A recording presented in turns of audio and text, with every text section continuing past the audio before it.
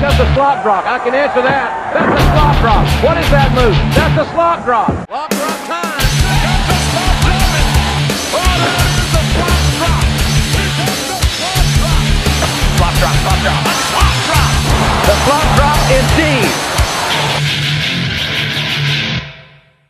What's up, wrestling nerds? Welcome back to the Slop Drop. This is Nathan Rogers at WooPig Sumo on Twitter, and we are joined by the co-host, the voice of the Twin Lakes Sports Network, the Loose Cannon, David McBee.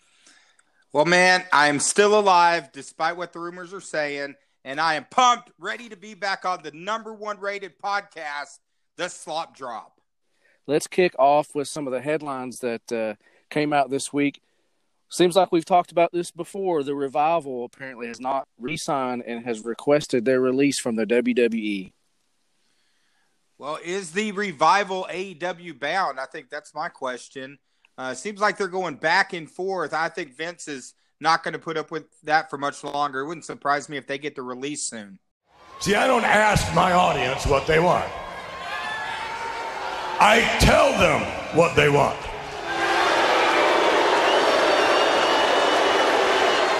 I tell them what they want, and then they like it. Could be a bargaining tool, but like you said, he may get fed up with it and say, okay, there's the door.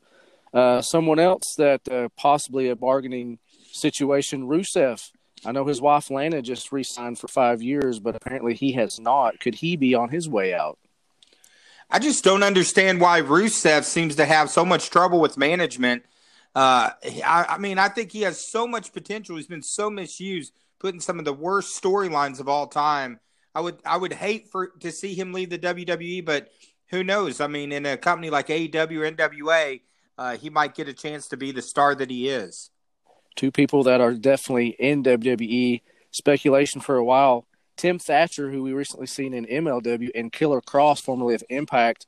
Huge get on both those guys. My question is, will Killer Kross get to keep his name Killer, or will Vince make him drop it? I got a feeling the Killer's going to be leaving Kross.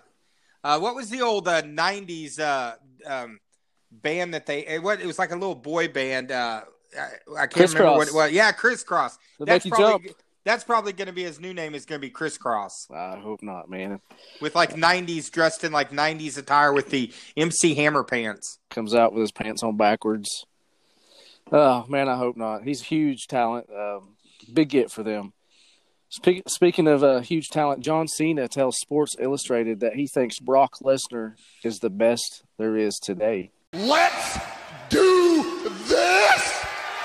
I mean, I'm not a Brock Lesnar mark, but I mean, I think pound for pound, I think he's probably pretty much up there. I mean, think about all he's done in his career. Not just inside WWE, but outside in this second coming of him. The last 5 years has just been dominant, like something we haven't seen in years and years. I mean, he's really had a second career in the WWE. Greatest, definitely, I think, of this current crop that's out there. And I know fans hate to hear that, but I mean, it's the truth. He delivers. He does. But greatest of all time, probably not. But I mean, he's up there, and he's continuing to go further and further. I'm a huge Lester fan. I think he does an awesome job. People hate him because guess what? You're supposed to hate him. He makes you hate him. Exactly. Isn't that what a heel's supposed to do? And speaking of him, I think he wants to do some work with R-Truth. I read earlier. He's pitching ideas for him and R-Truth to work together, so that's pretty cool. I'd like to see him and R-Truth, even like Shelton Benjamin. I really like how they teased at the Raw. That a little bit of a reunion there, the respect, and then the Minnesota stretching crew. Dude, put them together. Maybe that'll give Shelton Benjamin the push and the rub that he's been trying to get for 15 years. Poor guy, so athletic, so talented, but like you said, MIA for 15 years. WWE Stocks Drop this week. Do you think that will affect anything future as far as programming or maybe the XFL? You're our XFL expert. Ladies and gentlemen, this is the XFL! Well, I think there's a little bit of a chaos going on, especially when it comes to the earnings. Their 2019 earnings report was not what they were anticipating, which is kind of crazy. If you look at the full year highlights, They had $960 million in revenue, the highest in the company's history. Their operating income was $116 million. SmackDown viewership's up 20%. But then you're like, well, why is the stock having the issue that it is? I think a lot of it is there's some controversy. Of course, there's a lawsuit that's pending against Vince McMahon about misuse of WWE funds to help fund the XFL. We'll have to see what happens with that. But I think if the XFL really starts to struggle, even though I know it's supposed to be two separate entities, it could impact WWE stock. I would probably stay away from WWE stock at this time. They do have an ace up their sleeve. Actually, two. They need to call in Ted DiBiase, the $1 Million Man, and IRS. Money isn't everything. It's the only thing. And everyone has a price for the $1 Million Man. Well, I think a big thing that's really impacting, revenues are looking good. But, of course, news has come out. The WWE Network's average paid subscribers has decreased to now where it looks like it's going to actually be paid subscribers is going to drop under 1 million. So, I mean, I think that's a big sign right there because the network is a huge cash flow for them. So we'll have to see. We'll have to see what ends up coming from that. But, yeah, I don't know if IRS is going to be able to help them. But I think it helps when a McMahon is, very high up in the government with Trump. Over the weekend, and hopefully later on we're going to have a guest. We'll get more into this. At an indie event in Texas, we had a couple of friends booked on this card. Waxahachie Faith Wrestling, WFW. A knucklehead pulled a gun in the locker room on some of the boys. I'm not going to mention his name, but WFW did acknowledge the incident online. But you can't do that. Stupid. I mean, and I don't know all the details on it, but, I mean, was he an upset fan? Was it another wrestler? I know we're not going to talk about his name, but, I mean, was it just someone who – Oh, he was a wrestler. I mean, why? Isn't this a Christian-based wrestling show? Yeah. Supposed to be? Yeah, they believe in second chances. This guy has a shady past. They put him on the card, and it backfired on him. But, again, hopefully we'll get more into this later. Well, that's the kind of stuff that you don't want. I mean, that's the kind of stuff that would happen in the 80s when you had some of these, shady territory owners and, people pulling guns on each other. And that's just – I hate to hear that because wrestling right now, the indie scene's hot. You don't need anything that's negative press like that. And WWE Hall of Famer Pete Rose, yes, Pete Rose, is petitioning the MLB to lift his band so he can perhaps get in their Hall of Fame. I'm all about that, man. Poor Pete Rose. I think he has suffered and been punished enough. You look at the stuff recently. I know this is an off-wrestling topic, but with Astros just getting, a 1-year suspension and a fine or something like that, and Rose has been banned for life. Lift the band, just like Joey Corman's ban has been lifted. Lift the band and let the guy back in. I totally agree with you, Sumo. I mean, you think about the steroid era. You had guys who – we're probably hitting 20 home runs a year, start hitting 60 home runs a year because they're all jacked up on steroids, completely changed the game, changed records. You had a team that has now, they completely cheated on a season that they won the World Series in. You think about all the things that's happened throughout baseball. And, yeah, he was wrong. He lied about it. He lied about it for years and years. He didn't come out about it, telling the truth until he was selling his book. But I say let him in. I mean, him and Shoeless Joe Jackson, who you can't even prove that he really threw the 1919 World Series. I mean, I think he batted .356 during the World Series, so it sounds like he was really trying to throw it. I mean, that's just ridiculous. Let them in. If you're going to let these other guys have a chance to get in the freaking Hall of Fame, let Pete Rose at least have an opportunity to be voted in. I think it's pathetic.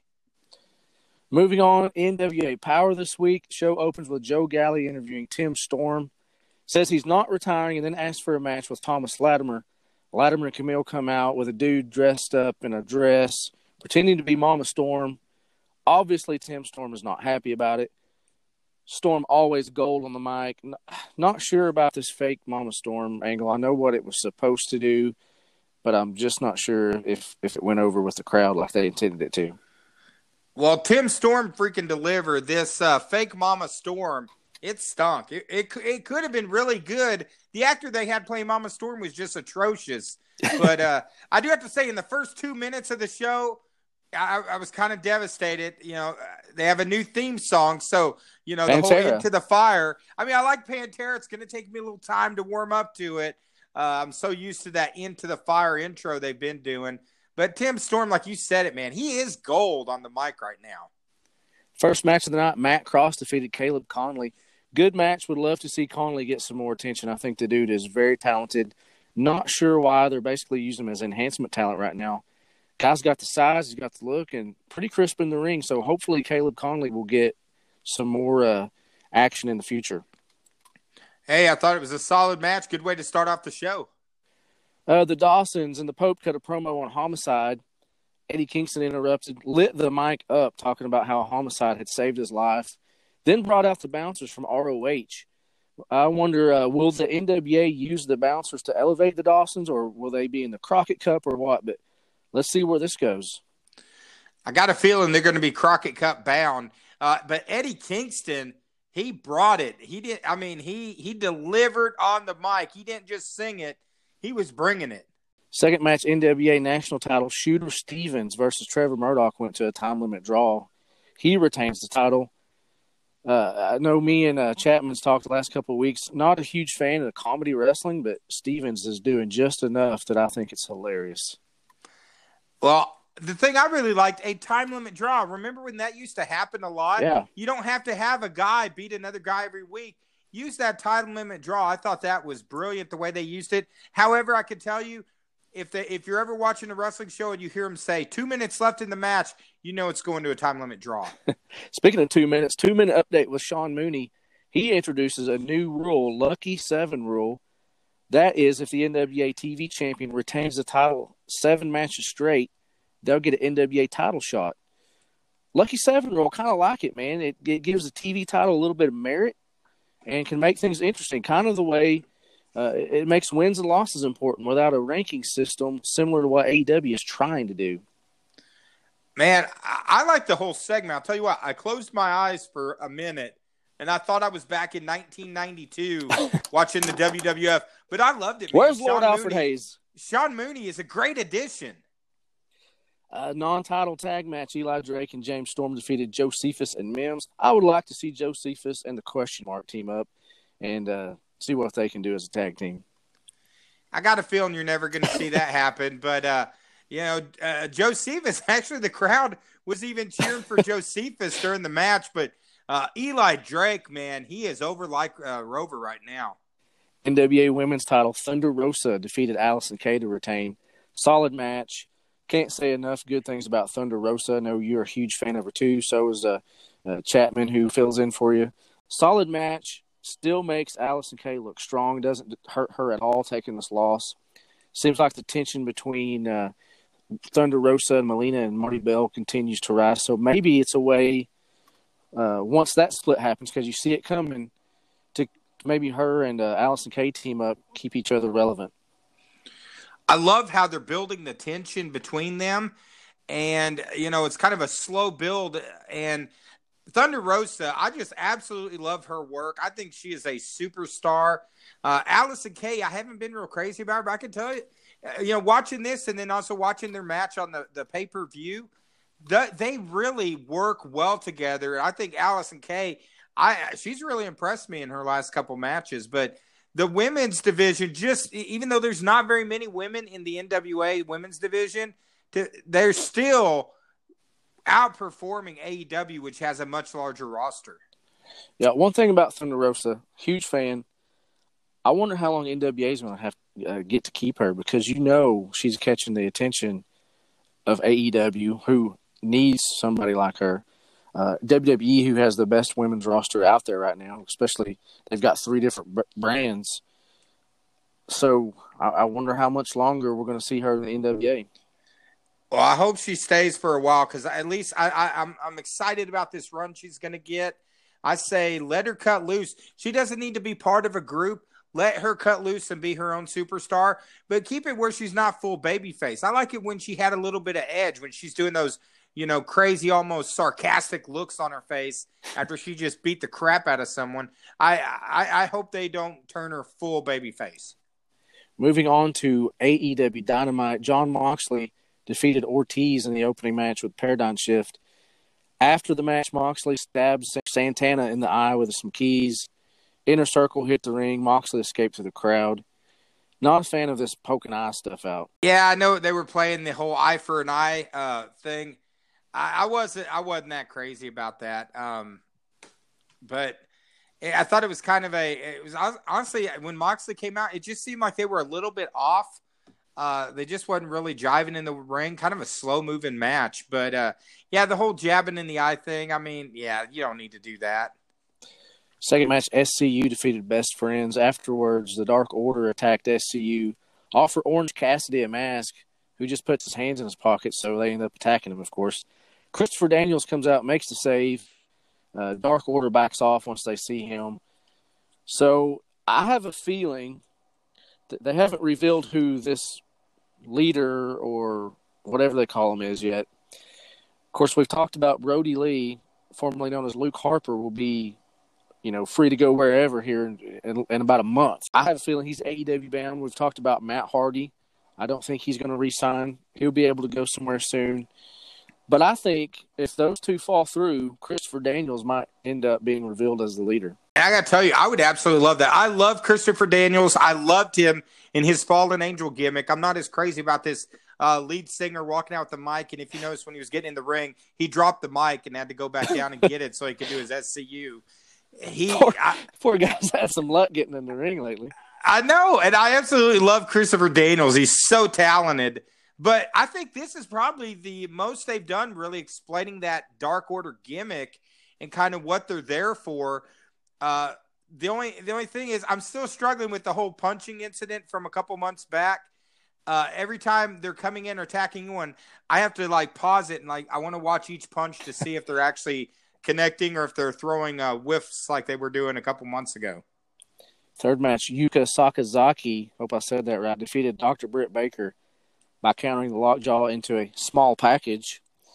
After the match, Baker attacked Sakazaki, making her bite the bottom rope, and then curb stomped her on it. Baker then applied the lockjaw to Sakazaki's bloody mouth. I'm liking this heel Britt Baker a lot more now. That first time she came out, I think she struggled a little bit. She's just getting better and better, though. I would love to see her come out with toothbrushes and toothpaste and some mouthwash and hand it to fans and talk about how disgusting their hygiene is and stuff like that. I love everything she's doing right now, except for poor Tony Schiavone and Jim Ross, man. They're getting trashed, but I was kind of shocked that they had her lose to someone that was 0-2, the magical girl, Sasaki. Really surprised they had her lose to her. But then, because they had her basically knock her teeth out, I thought that was a kind of good angle where, hey, it's not about wins and losses. It's about establishing her as a despicable person. She's doing a great job. I love Britsburg right now. Fourth match night, the Butcher, the Blade, and the Lucha Brothers defeated the Elite. Hangman Page refused to tag out, which led to him getting pinned by Pentagon. After the match, Pac appeared on the video screen, threatened to attack Riho if Kenny Omega didn't agree to face him again. Of course, Omega accepted. Pac said he wasn't going to put his hand on her anyway, but then Nyla Rose comes out and powerbombs Riho onto a table. Looks like Riho versus Nyla Rose next week for the Women's Championship. Well, I have a question on the Riho thing, okay? In the interview, Pac is sitting there threatening her. Why didn't she just run away? Does she not maybe she doesn't understand English and understand what he's saying. I don't know if there's a language barrier, but she just stood there. He's like, I'm going to get you. And there's no one around. Take off. Run away. Instead, she's just standing there smiling. Riho, I mean, I like Riho, but it's just her stuff in AEW has just been bad. To me, it made her look like a total imbecile, just standing there for no reason as this madman's ranting about what I'm going to do to you. Run away. Kip Sabian defeated Joey Janela with a small package. And then to end the show, MJF gave Cody 10 lashes with a leather belt as part of the stipulations for their upcoming match at Revolution. The Young Bucks, Arn Anderson, Dustin, and Brandy Rhodes all come out to support Cody. After they were all delivered, MJF kicks Cody in the balls and runs through the crowd like a chicken bleep heel that he is, which I love. I like this. It was old school. I don't care what some low-life fat guy in Arkansas thinks of me. This segment I thought was pretty good. It was probably a little bit long, but when it showed the damage to the skin, it made it seem like it was legit. Because, you got the Young Bucks doing 50 million super kicks and a guy's still not getting pinned. But this guy getting lashes on the back and seeing the marks, it had more of a real feel to it. And MJF, man, legit heel. And those lashes were legit, too. We talked about Moxley and Ortiz and Santana poking each other's eyes out earlier. We know that's not real. We know that's fake. This was real, and this is what really connected with fans. Yeah, I thought it was very well done. NXT, the Broserweights come out with the Dusty Rhodes Classic Trophy interrupted by Undisputed Era. They exchange words. First match of the night, Angel Garza defeated Isaiah Swerve Scott. Says he wants another shot at the Cruiserweight Championship. Dominic Dijakovic defeated Killian Dane. After the match, Dijakovic and Keith Lee face off on stage. Looks like they'll face each other at TakeOver Portland. Then have a split-screen interview segment with Finn Balor and Johnny Gargano. Those two really brought it. Third match of the night, Mercedes Martinez defeated Casey Catanzaro. We see a brawl backstage with Tommaso Ciampa, the Broserweights, and Undisputed Era, which led to William Regal making a six-man tag match later in the show. Jordan Devlin defeated Tyler Breeze. Bianca Belair tried to call out Rhea Ripley, but Charlotte Flair came out. Belair and Ripley ended up putting their differences aside and both jumped on Flair. And Ciampa and the Broserweights defeated the Undisputed Era by disqualification when Roderick Strong interfered. After the match, Undisputed Era beat down Ciampa, spray-painted a yellow X on his back. Then the lights go out. We see the 2-5-20 graphic we've been seeing for the last couple of weeks. And Velveteen Dream returns, taking out the Undisputed Era, poses over Roddy Strong, a la shades of Ravishing Rick Rude with his tights. He had his family airbrushed onto him. Good to see Velveteen Dream back, and I love the throwback. Well, I think this show really is helping set up TakeOver Portland. I really like the Broserweights. I think they're to me, they're right now the best part of NXT TV. And it's almost like I don't know what the real plan was for them at the beginning of the tournament, but I really enjoy watching them work together. I was kind of shocked. You got Killian Dane returns and he lost, and there was really no. It's almost like he came in as a jobber. I'm glad to see Tyler Breeze getting a lot of minutes to see really what's happening. I thought Tyler Breeze was great. He is great in NXT. I thought the main roster just completely trashed him. But having Dream return and then that women's segment, I thought the women's segment with Charlotte was really good. I think NXT's always just killed it in the ring, but now I think they're really starting to do really good at building it up with a lot of the promos and interviews. And I think having Charlotte come in, I think that's a game changer. Yeah, I mean, we talked earlier today, prior to recording this. Of course, AEW, they went in the ratings war again this week, which that means something to some people. It doesn't mean squat to others. I could care less. If I like it, I like it. If I don't, I don't. Don't care about the ratings. But NXT, they got to get out of Full Sail. Because you look at the differences. When you turn on AEW, even though the crowds might be smaller, they look bigger. It feels bigger. You go back to NXT, and there's only 500 people there. Now people are like, well, you guys like NWA Power. Yeah, we love NWA Power, but it's studio wrestling. We know that's what to expect when we turn over there. NXT isn't studio wrestling. They need to get in a bigger venue. Yeah, I almost wonder, and we talked about this earlier, is NXT afraid to go out on the road because they see some of the struggles that the AEW's having right now? When AEW first came out, you're looking at getting 11, 12,000 people for each weekly show. They had sellouts the first 3 weeks. If you actually created a graph, a chart, it's just this slow decline. They went from 11, 12,000 to 9,000 to 6,000 to 4. They've been in the 4 and 3,000 range, and maybe that's why NXT. To keep costs down and seeing the struggles that AEW's having.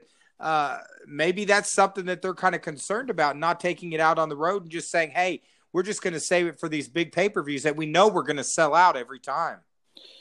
They just need to book, if they do hit the road, book some arenas that only hold 2,000-3,000 people. Just have it a bigger feel, because I'll turn on to AEW, and as soon as I You know, I get that big crowd vibe, and I hear Jim Ross and Tony Schiavone, and I'm stuck. I'll watch NXT later on, but if you watch their takeovers, like you just mentioned, it's a totally different show. Yeah, because of the crowd. I mean, the crowd does bring it. I totally agree with you. Don't go and do a huge arena like this last week. AEW, they were in Conrad Land down in Huntsville, Alabama, and it was a huge arena they were in, and it was very obvious. They probably had maybe 3,000 or 4,000 people there. Very small crowd, a lot of emptiness. But AEW is doing a good job at their camera angles to make it seem like it's still a big event. I think they're doing great on it. You really have to sit and look to notice that. And I mean, I admit I'm watching that. I'm a numbers guy. I like, seeing what their attendance is like.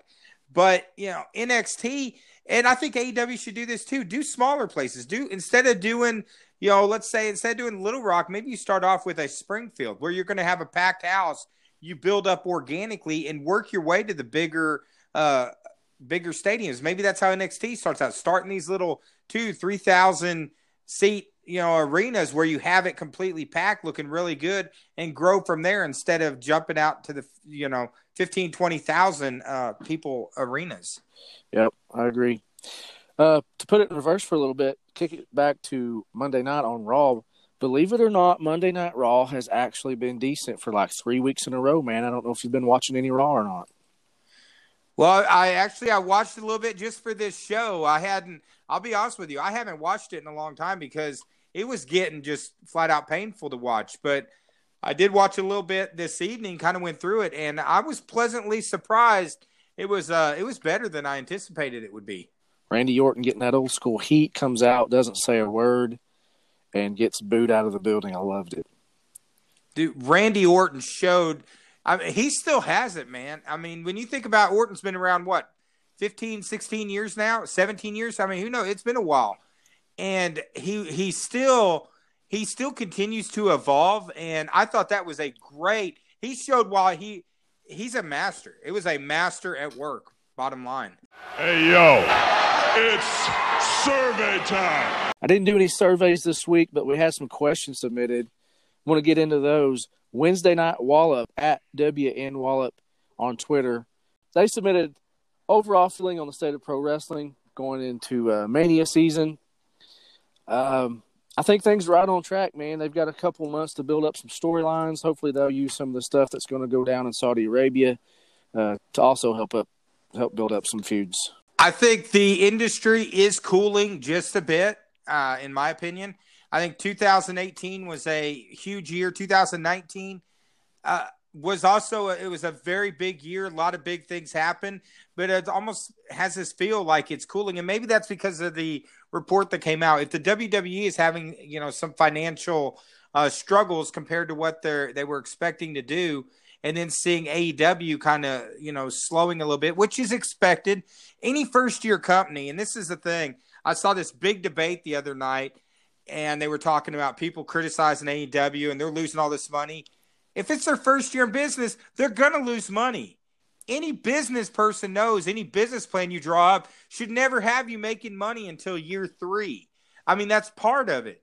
So, I think there's a long way to go. They got good backing. I think TNT seems to be in, but it just seems like it's cooling a little bit. And maybe that's because there's not that breakout superstar that is just tearing it up right now, like a Steve Austin or The Rock back in the day.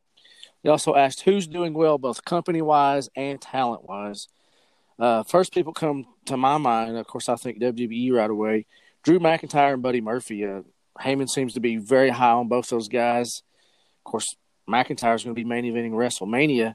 Also, Adam Cole of NXT, and of course, obviously Roman Reigns of SmackDown. Well, I really like McIntyre. It's going to be interesting to see. He's finally getting the push that we've kind of wanted for the last few years. I think he's definitely the upcoming star when it comes to WWE. It also seems, I think the NWA's, looking with the Crockett Cup of actually maybe going to a larger arena. And I think, of course, to me, the star of that show right now is Aaron Stevens in the question mark. But, then AEW, I think Cody, man. Cody is just bringing some old school stuff. I absolutely love it. Yeah, I mean, it's hard to bet against Cody Rhodes right now. Of course, he's executive vice president, so of course he's doing very well company and talent-wise. Conversely, who's not doing so great and who's kind of stale? I think Shorty G, Nakamura, Sami Zayn, which I hate because all those guys are extremely talented. Over on NWA, we mentioned Caleb Conley earlier. I don't know why he's not getting a push, but I would like to see that. And then AEW, man, I like to see some Darby Allin get a mid-title in the picture and throw him in there. Well, I think struggling WWE, I think Seth Rollins. I think it's just overexposure. I'm just freaking sick of Seth freaking Rollins. AEW, I mean, well, I'll go NWA first. Actually, NWA, I like everyone that's on that show. I don't think there's a lot of overexposure on it. I think it's still got a fresh feel to it. AEW, I'm still struggling with the massive. I noticed there's less. There seems like maybe AA Arn Anderson, a lot of those guys are getting more involved in the booking. It doesn't seem to be quite as bad. But I got to tell you, when the Private Party, if they come out and if they're in a match with the Young Bucks, I am going to just fast forward through it because it is just there's 50 million false finishes. That's too much for me. Yep. At Bearded Chris P on Twitter says we see a lot of people on Twitter upset about the Saudi Arabia deals, but how do you feel the Saudi shows are perceived internationally? I don't know how. We don't talk about politics or religion on here for obvious reasons, but those things aside, if it don't make dollars, it don't make sense. And Vince is a businessman who's in it for dollars. And from a business standpoint, they're getting a lot of juice out of that squeeze. So it would be hard if I was Vince to say no if I'm getting paid billions of dollars to go over there for one show. Yeah, I mean, how it's perceived – I think in the world, I don't think there's really much of a reaction, honestly. I think in the United States, it's a lot of keyboard warriors wanting to bash the WWE. I mean, shoot, if someone offers you a lot of money, yeah, I mean, you're a business owner. Someone said, hey, I'm going to pay you $1 billion to come over here, then I'm going over there. I mean, that's part of business. They're in it to make money, and Vince McMahon, he's all about making money. Except with the XFL this year. Yeah, he was losing 340-something million? I'm going to go 375. 375. Now, I really don't think that's what the reports are saying. I think that's really inflated. If you look at the first XFL with NBC, they lost about 100 million. I think with this one right here, I think they're probably going to lose about 150 million. But I think he's planning on a big loss in year 1, year 2, and year 3. Year 4, based on what television deals he can get, is when they're going to turn it around. At MSE Pro Wrestling on Twitter, what do non-wrestling fans think of pro wrestling in 2020? What can we do as the hardcore base to make it more inviting, or is it solely on the product? Man, I think non-wrestling fans think the same now as they always have. If you can't suspend certain beliefs and just enjoy it, you're not going to like it. You're either going to like it or you're not going to like it. It boils down to the product. I don't think we as fans can do much to change that. There's certain promotions out there that I don't like. I don't care for. It's not the talent. Talent's great, and we don't talk about Impact. I will use them as an example. I'm not a fan of Impact. They have incredible talent. It's stacked. I just don't like how it's booked. I don't like some of the storylines, but there's other promotions I love. I think the way that you get pro wrestling fans to think it's more real is angles like the Cody Rhodes angle. That was legit. That had a real feel to it. What doesn't make wrestling people believe, non-wrestling believers, if they don't believe in it, is matches like the Young Bucks, like where you have 50 million false finishes that are and it looks too choreographed. I think more believable stories, like what they did with Cody Rhodes, compared to what some of the stuff's going on with the Elite. And Aussie Lucian, at Aussie Lucian on Twitter, chimed in, which countries are criminally underrated for wrestling talent? Not saying this because these are our friends from Australia, but I'm going to say Australia. Look at some talent now. Buddy Murphy, Jonah Rock, go back to Nathan Jones. And although originally from Scotland, Bill Dundee, who moved to Australia as a child. The Fabulous Kangaroos, Emma, Peyton Royce. just imagine how many other people out there that we haven't even heard about yet. Well, I think you threw out a good one right there. I mean, Australia, when naming those names off, that's a lot of talent. Also, I would probably say, that's probably underrated. I think probably some of the wrestlers from England are probably overrated. I'll go the other direction, except for Nick Aldis, of course. Of course, the national treasure, the real world champion. Joining us now from Band Street, USA, the last great hope for professional wrestling, the one and only Joey Corman. What's up, man? Oh, man, you set it off. So I guess the interview is over. You pretty much did a good lead-in, so we can't go anywhere from there. So have a good night, guys. Thanks for having me. Thanks for joining us. Yeah, no, man, I'm just hanging out in Texas. Family, like my mom and her husband live here, so I come to Texas during January and February a lot of times to visit. Well, I saw you've been making some rounds. I think you had a show.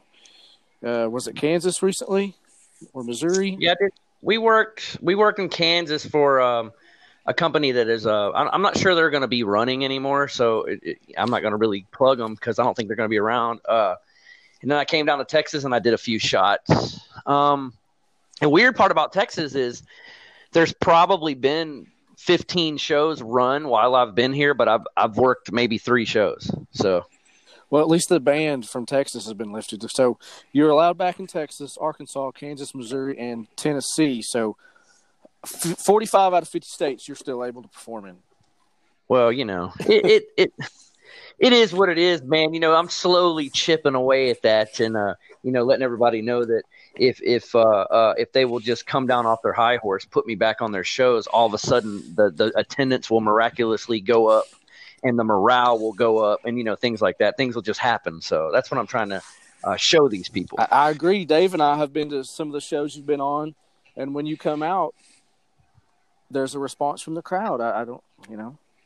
Well, imagine that. I mean, I've always subscribed to the theory of fans buy tickets, not other wrestlers. So, a lot of times I've made the mistake of working for the crowd and not the guys in the back. So I think sometimes that hasn't endeared me to the locker room a lot of times because I've been on tons of shows and I've seen great matches, but I've never given my pay packet to a guy because I saw him have a great match. So, I've just subscribed to the theory that you work for the fans and you let them decide whether you're quote unquote over or not. Well, hey, Joey, I'm still looking for my payback for after I had to go to the Capitol to get your band raised and lifted in Arkansas. I'm still waiting for my payback for that. I had to swing some deals. Well, I got you on the comp list at Mid-States Wrestling, one of the hottest promotions in Arkansas right now. And I've got a little bit of pull, I think, maybe with the folks that run CWA in Arkansas. So I may be able to make some things happen for you there too, sir. Hey, I appreciate all the payola I can get.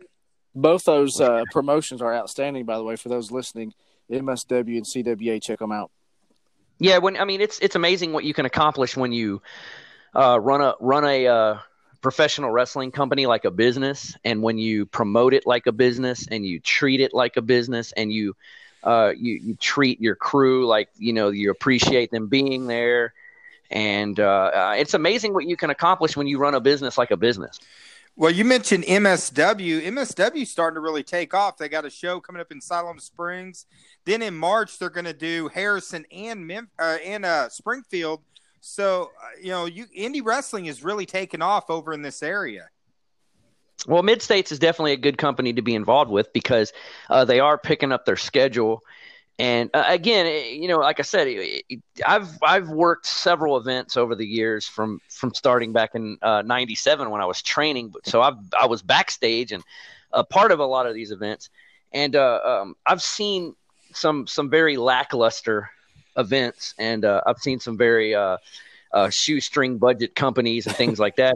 And again, Mid-States is taking off because they're Jones runs it like a business. I may not get along with him in the ring. Personally, I don't like him, but you can't argue with business when he's got a proven track record. You can't really argue with that. Shots fired at the Space Cowboy. Well, come on. All right, we all know he's been. Look. I'm not going to knock him as far as his skills go, but he's a little bit of a glory hound. You've seen him come out there and pander to the kids and shake the rednecks' hands and hand out free Copenhagen or whatever he does to draw those people in that love him so much. So whatever. Well, speaking of hodgepodge promotions and shots fired, I think you had a little excitement over the weekend down in Texas at a indie event you were booked at. Yeah, unfortunately, there was an event at a beautiful building. The venue was tremendous. A great town, Waxahachie, Texas, which is where my trainer Killer Tim Brooks was out of, and just a really great venue. And the day started unfortunately started with bad vibes, and it ended with an incident with a garbage person. And, it is what it is. I mean, you in wrestling, or any kind of entertainment, nonetheless, you're going to run into all walks of life, man. You got all kinds of people. You got jocks, you got weirdos, you got punk rockers, you got alternative lifestyle folks, you got whatever. That's fine. That's cool. That's what makes it exciting. Got guys who have wine companies. Jeez. Yeah, exactly. I mean, you got professionals, you have businessmen, you have clowns, you've got everybody, right? And that's what has always made wrestling exciting, is that mixture of people coming together to do their thing. But then you have garbage people who have no business being around anything. They're just garbage people. And this person's a garbage person. So unfortunately, we were in his the proximity of this garbage person, and one of my very good friends reminded him that he was a garbage person, and it hurt his feelings. And since we're full-grown men that he can't be a predator towards and scare us, he had to run to his bag and get his gun, which still didn't really work in scaring us, because we still MF'd him about 150 times while he was pulling out his piece or whatnot. That was how intimidated we were by him and his his active power or whatnot. But nonetheless, garbage person. Sad that it happened that way. The people that were running it didn't do anything to me. I'm not going to say anything bad about them dealing with me, but they made some bad decisions from the very get-go that negatively affected the whole event. Man, you hate to hear that, an event that they worked probably very hard to put together, that one scumbucket just comes in and trashes the whole thing. Yeah, it was just, the quality of the talent was questionable. Nowadays, in my old age, I'm a little more I try to be a little more helpful in situations like that, where you could completely bury some of these people, but a lot of these people were probably put in positions that they weren't ready for, and it is kind of their fault. But then again, it's not. It's like a double-edged sword. You have to place blame all the way across the board. So some of the talent was questionable, to say the least. And the obviously dealing with this garbage person was questionable. So there was, it was just it was a bad news situation from the get-go. Well, I'm not going to acknowledge his name, but Waxahachie Faith Wrestling is the promotion, and I can say them because they did acknowledge the incident and came out and said they're going to cut ties with this person, and they should, because I know we give you a hard time about being banned here and being banned there, but this is one guy that probably needs to be banned. Well, the sad part is they had already cut ties with him, quote unquote. Yeah. So I'm not going to, begin to analyze that, because I don't have that kind of time. And, brother, when I lived here in Texas, I didn't keep up with Texas politics and pro wrestling because I didn't care. And now that I don't live in Texas, I sure do not keep up with, things going on backstage or around the area. And this was a big deal, man. This person had caused quite a stir here in Texas not too long ago. I had no idea. But apparently lots of folks, had already had a run-in with this guy, and he had essentially been blacklisted and blackballed from the area, which he should be. So as far as I knew, and as far as the guys that went to the show with me knew, he was nowhere, he was not factored into any of this. So you could see my guy's demeanor completely change when this clown showed up, and I had no idea what was going on. I'm like, what's wrong with you guys, And they filled me in on the scenario, and I was like, whoa, that's not good. But Yeah, it's just an all-around terrible situation for everybody involved, to be honest with you. Well, that's scary. I mean, they escalated where it's a life and death situation like that over something that's, petty. I mean, it's just crazy that someone would act like that in that type of situation. I mean, life's so fragile. I mean, we had an event that happened up here recently where we had a bank robbery not far from where Nathan and I live, and it's like, and then you have people pulling pieces like that over what? I mean, just doesn't make a lot of sense. Well, apparently, according to some of these folks, it wasn't real. Yeah, but still, now I'm in Texas, brother, and in Texas, a lot of folks have guns. So this is not the type of place to say I'm gonna go get my gun and not actually have or be willing to use your gun. So, and I'm not gonna try to find out. Right. If you're telling me you have a gun, I'm not gonna try to get up close to it and analyze it and see if it's legit or not. I just saw this clown go in his bag, pull his piece out, drop it on the floor, and pick it back up. And I was like, oh, well, I guess he does have a gun. It doesn't matter if it's real or not. If it looks real, it's real. And I'm a grown-up. I'm an adult, bro. I got kids. I don't have time for you to threaten my life. You know what I'm saying? Even if you don't have what you say you have, I don't find that funny. Like, I don't see it. It's not the least bit amusing. You know what I'm saying? So I was kind of, I don't know. I didn't find it funny at all. And I had stayed patient, man, even while I was watching this guy, do some things that were already irking me. And I'd stayed patient. I kept my mouth shut. I tried to be the patient veteran guy in the locker room because I was the guy that had been there the longest. Out of everybody on the card, I had the most experience. Now, the way I was being treated by the people in charge, I was just some jabron on the show, which was fine. I didn't care. I was just sitting there playing on my phone. Whatever, waiting to go out and work. But it just kind of, as the day went on, it was irking me a little more and more. And I kept my mouth shut, though, dude. I was quiet. I was just doing my thing, trying to be a professional because, like I said, I'd already caught my payday. So I was there to do a job and just going about my business. Eventually, I just snapped once this clown started cussing and people come back there, talking about, I'm going to go get my gun, too, and all this other ridiculous redneck crap. So I was like, okay. That was when I couldn't take it anymore. I was like, all right, that's cool. That's some Dirty Dick Slater stuff. Well, the thing is, in the old days, if Harley Race would have pulled out his piece or something, he most likely would have shot you, Yeah. and there would have been no like, I'm gonna get my gun. He wouldn't have said that. He would have just reached in his Halliburton, pulled it out, and shot you, and then waited for the cops or whatever. I guess. Well, thankfully, no one got hurt, and even though if it was a pellet gun or whatever they say it was, it's still a dangerous situation. Good thing no one got hurt. The whole thing was a clown town situation, man. It was ridiculous.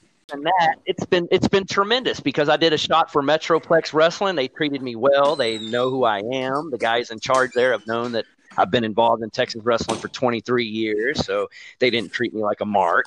And League of Lions takes care of me. I have a show on Saturday for League of Lions in Lufkin, Texas. So I'm looking forward to working with them again.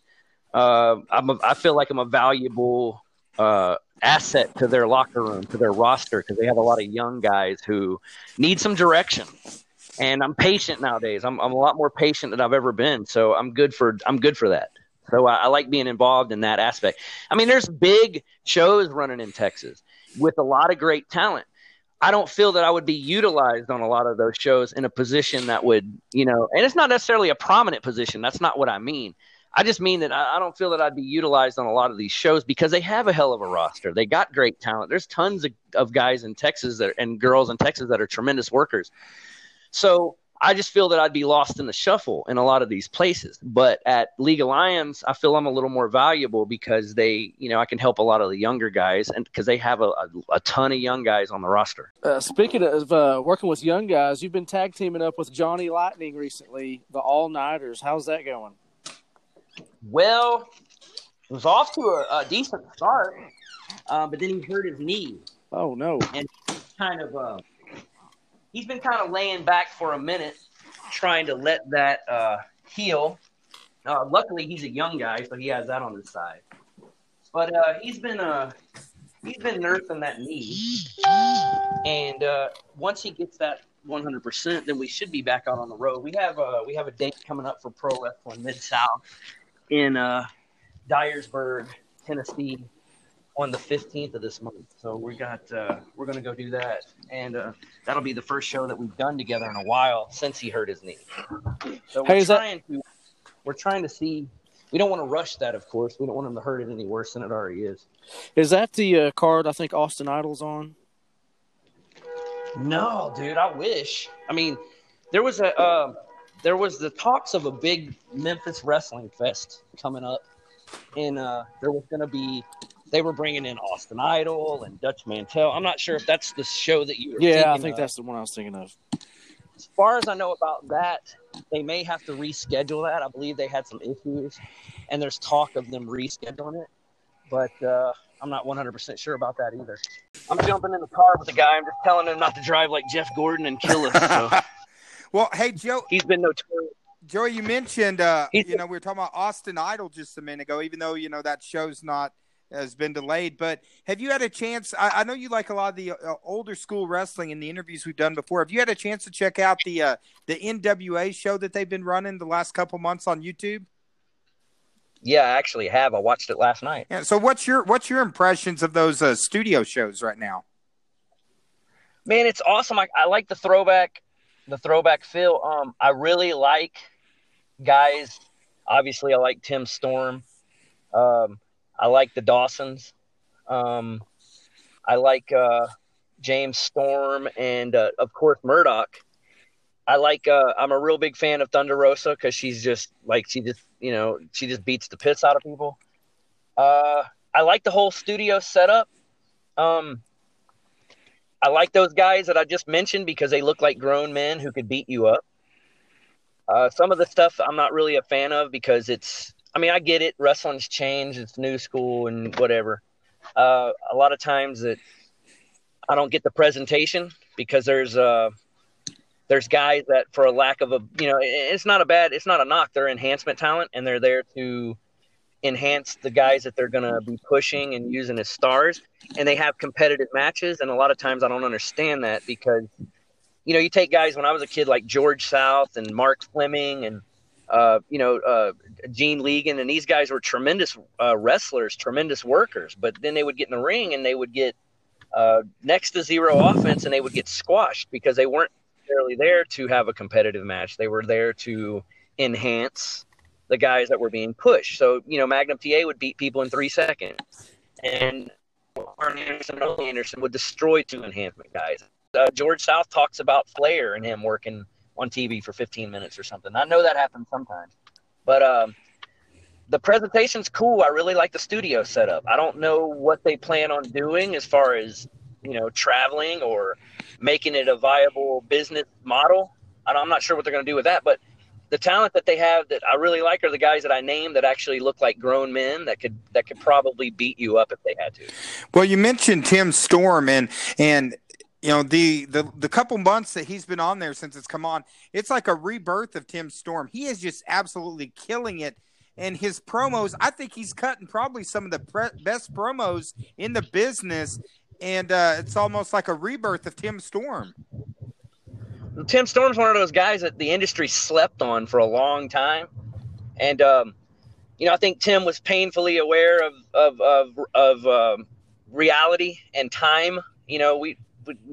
First of all, you don't know how much you have anyway. It doesn't matter if you're, 22 or 52. You're not really sure how much time you've got. But nonetheless, I think he's painfully aware of the time that's going by in real life and the fact that the industry has kind of slept on a guy like Tim Storm. And not because of lack of talent, not because of lack of size, not because of lack of look. I mean, when he first broke in, he looked like a giant porn star, but I'm sure somebody could have marketed that too. But right now, he looks like a grown man that could beat you up. He's cutting realistic promos. He's got the look. He's wearing the suit. A lot of wrestling to me nowadays with the suits and things like that. In the old days, to me, wrestling was a job that people who couldn't make it in the regular, everyday world were kind of drawn to. And now everybody looks like they're on their way to Microsoft or like some kind of, like Starbucks corporate job or something. That kind of bothers me sometimes. But when you're presented in a role like Tim, is the same way when Flair was presented in his role, and Lou Thez wore a suit. Gino Hernandez. You know, a lot of those guys like that is because of the presentation of their product. Now, to me, like Tim Storm wearing a suit makes sense to me. But if you're, you know, Malico or somebody and you roll up in a suit, it really doesn't make sense to me because that, to me, that doesn't really fit what you're selling. I'm cool with that, man. If it fits your gimmick, and I understand that, you know, you're trying to present an image, a professional image or whatever. But I remember being a kid, man, and seeing Dick Murdoch come out of the arena when I was in Norfolk, Virginia, and he was wearing some gray sweatpants cut into shorts, and he was wearing like a gym shirt because, you know, Dick Murdoch never went to the gym, so he was wearing a shirt of a gym he probably never been in his life. Yeah. And, you know, some tennis shoes or whatever. And to me, that fit Dick Murdoch because it's like, oh, he's Dick Murdoch. He's some big redneck. Well, it's like Dusty Rhodes and the Freebirds, you know. Exactly. I mean, they would show up with some jeans tucked into some boots and a Rebel Flag T-shirt on or some shit. And that was, you know, like that kind of made sense to me. But then Flair would roll in and he would have a suit on, and Tully would roll in, and Arn would at least have a polo and some slacks and things like that. So that made sense to me too. And Magnum TA would come in. He would have a leather jacket on, and he would have some jeans on, and all that kind of fit the characters to me. But if you're Tim Storm, for what he's going for in his presentation, I'm down with the suit.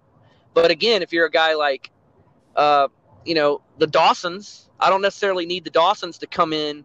And guys that are fans of guys like Homicide and Eddie Kingston, I don't think you expect Eddie Kingston and Homicide to show up in three-piece suits. You know, they're supposed to be these street thug dudes that are like, you know, they're not rolling in with a suit. So I get it if they roll in with some baggy Dickie shorts on and a tank top or whatever. Oh, I get it.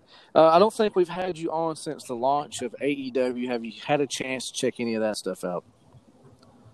Yeah, for the most part, I the stuff that I've seen is just garbage. I really liked Cody versus Dustin. Imagine that. I don't like Kenny Omega at all. I don't like the Young Bucks at all. I like watching this one girl named Mel kick the crap out of everybody. I thought that was kind of cool because she looked like she could actually beat the girls up. So I like that. I don't really know anybody that works there either. I mean, I've been around Marco Stunt. We're not like boys or anything, and he's a nice kid, and good for him that he's getting paid. That's awesome because, you know, when I broke in all those years ago, I was too small, and I was twice Marco's size. So, I mean, good for him.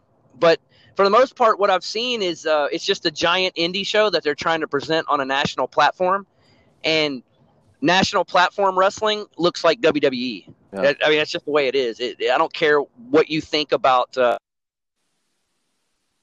who can do 37 variations of a wrist lock and things like that. Most average, everyday wrestling fans do not care if you know 32 different versions of a wrist lock. They couldn't care less. That's really my biggest drops. I think a national platform of wrestling is – go ahead, what? Just coming from a fan standpoint, my biggest complaints to AEW, and a ton of other fans are going to disagree with me, but it's too spotty. There's too many false finishes. Yeah. Well, that's what I mean. You guys would be your opinion on this may be more valuable than mine because you may actually buy a ticket to their product. I won't. But the thing is generally if you don't like one style of wrestling, you're not going to like their product. Now, even for the WWE, which I don't like, I'm not a fan, I don't watch it. But from what I remember last time I saw it, they did kind of offer a few different kinds of matches. There were some women's matches good. There's some big guys that do big guy stuff. There's some little guys that are athletic, like Ricochet, that do high flying and all that. And then there's some guys that are kind of sprinkled in between that know how to work their gimmick. And so, I mean, on a national platform, you got to have something to offer everybody. That's why WCW worked at the beginning, because you had something to offer everybody. You had luchas, you had juniors, you had the mid-card stuff. You had some people that were gimmicky. You had some good tag stuff. You had, of course, the main event guys, did a couple moves and made all the money. But nonetheless, people were buying it, apparently, right? They were watching it. So, all the way across the board, if you have one style, which is why I don't like to watch indie wrestling usually, because a lot of indie wrestling promotions cater to one type of fan, and that one type of fan is just crash and burn, fight forever, chant garbage, and there's no definitive heel or face because one guy on one side of the ring has very good high-flying athletic ability, and the other guy on the other side of the ring has very good high-flying athletic ability. And neither one of them are working towards the crowd. Neither one of them are selling a character, and you can't really tell the difference between who's who other than they may have different color tights on. I think there's a bigger gray area now. Used to, it was obvious who the babyface was, who the heel was. Now, hell, I don't know half the time anymore. Who am I supposed to be rooting for? Who am I supposed to be booing? I don't know. And that took away the drama. That's what I'm talking about. That took away the drama for you guys because how do you get behind? I said that. I was like, well, if I have a guy over here on this side of the ring and he hits a very pretty shooting star press and a very pretty 450, but then I got a guy on this side of the ring who hits a very pretty Stardust and a very pretty acai moonsault. Like, who the hell am I supposed to cheer for? Because they both do these tremendous athletic moves, and I pop, and I'm like, wow, that was pretty. But how do I build the drama? Yeah. Because there is no drama. I don't know who's a definitive heel. I've seen that one kid, MJF, work, and I know that he plays the role of a heel. I know Sammy Guevara plays the role of a heel.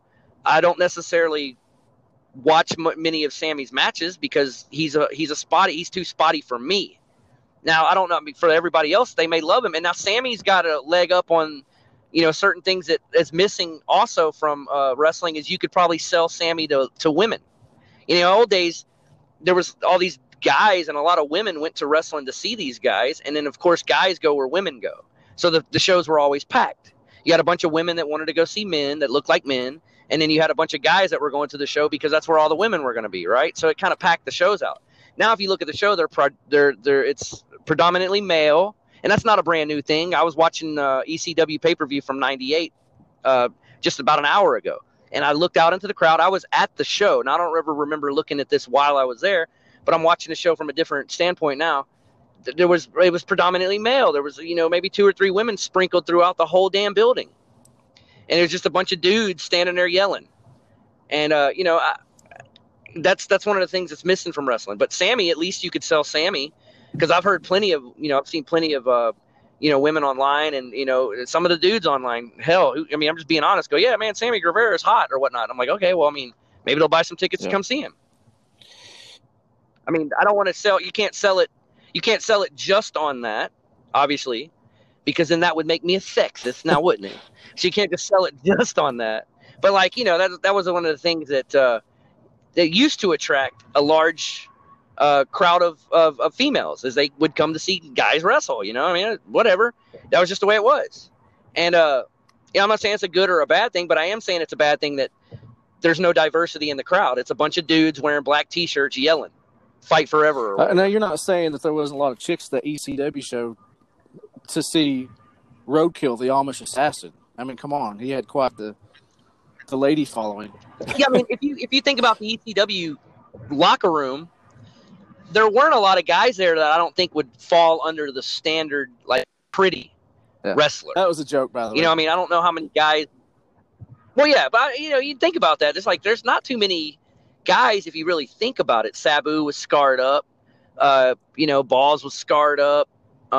New Jack was scarred up. And these guys, of course, weren't relying on their drawing ability because they were pretty or whatnot. I'm not saying that either, but there's just so many things missing from wrestling now that used to be there. One of them being a drama. One of them being a tag. Yeah. How do you build heat when there's no tag? You just roll out of the ring. Oh, I'm hurt, so I'm going to roll out, and this guy's going to immediately springboard in and do some kind of flipsy-doodle, and the guy's going to get hit with it, but it's not going to hurt him because he's going to roll through it and hit the far side rope and duck something and dive out to the guy who was already hurt on the floor or whatnot. So there's no continuity either. It's like, oh, just do some stuff, and then there's going to be a bell. It's like a bell, a bunch of stuff, and then a bell. So it doesn't make any sense to me. I guess one. It's like a movie starts like with an explosion. Like you have a movie, boom, big explosion, and then another one, and then another one, and then the credits roll. You're like, what was that movie about? What did I just watch? Well, one thing in AEW, you'll see somebody take 15 Canadian destroyers, kick right out, and then someone in the very next match get pinned with a clothesline or something like that. I'm like, come. Yeah, and that's another thing.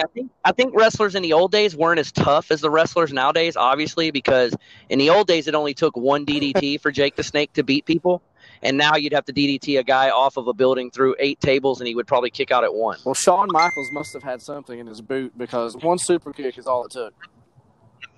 Yeah, exactly. I mean, he was just tougher. Apparently, of all the people that you would call tough, apparently Shawn Michaels was super tough because it took one kick to the face and your ass was out. Cold. What else you got coming up, man? You talked about your stuff down in Texas. You got something coming up over in Tennessee. Yeah, man, we got League of Lions. We got League of Lions on Saturday, which is in Lufkin. My boy Matt Locke and my League of Lions guys are going to be representing us at Fearless in where's that at, Matt? Dickinson, Texas on Friday. Fearless is running. It's a good show. It's got a great bunch of guys on that show, so it'll be definitely worth checking out. The 15th, I will be in Dyersburg, Tennessee at Pro Wrestling Mid-South with Johnny Lightning as the all-nighters. On the 23rd, I'm going to be debuting for another company, which I just went completely blank. I'm sorry. I don't know why. I guess because I'm sitting here on like 6 lanes of traffic riding with Jeff Gordon, and it's freaking me out. I'll look that up. Sorry, I just went completely blank, dude. But, dude, I mean, I got some stuff coming up, and then, of course, you can catch me at Mid-States. I won't be there, unfortunately, on their show on the 22nd. 22nd. Yeah, I won't be at that show, unfortunately. But you'll be able to catch me at some of the Mid-State show because, again, I said if you're in our area and you're a professional wrestler and you want to work a quality event, you got to try to get on the Mid-States. So we have several promoters that listen to us from all over the country. How can they book you, man? You got Facebook, you got Twitter. What's up? Yeah, man. You can just find me at all of those platforms. If you just look up Joey Corman, Corman, you'll find me. I'm pretty easy to find. It's usually a picture of me and my ugly kid. And no, I mean, yeah, you can look me up on those platforms, man. All of them, like Facebook and Instagram. I've seen and your kid, man. Twitter. He didn't get his looks from you because he ain't ugly. Yeah, well, he's a cute little kid, isn't he? Isn't he awesome?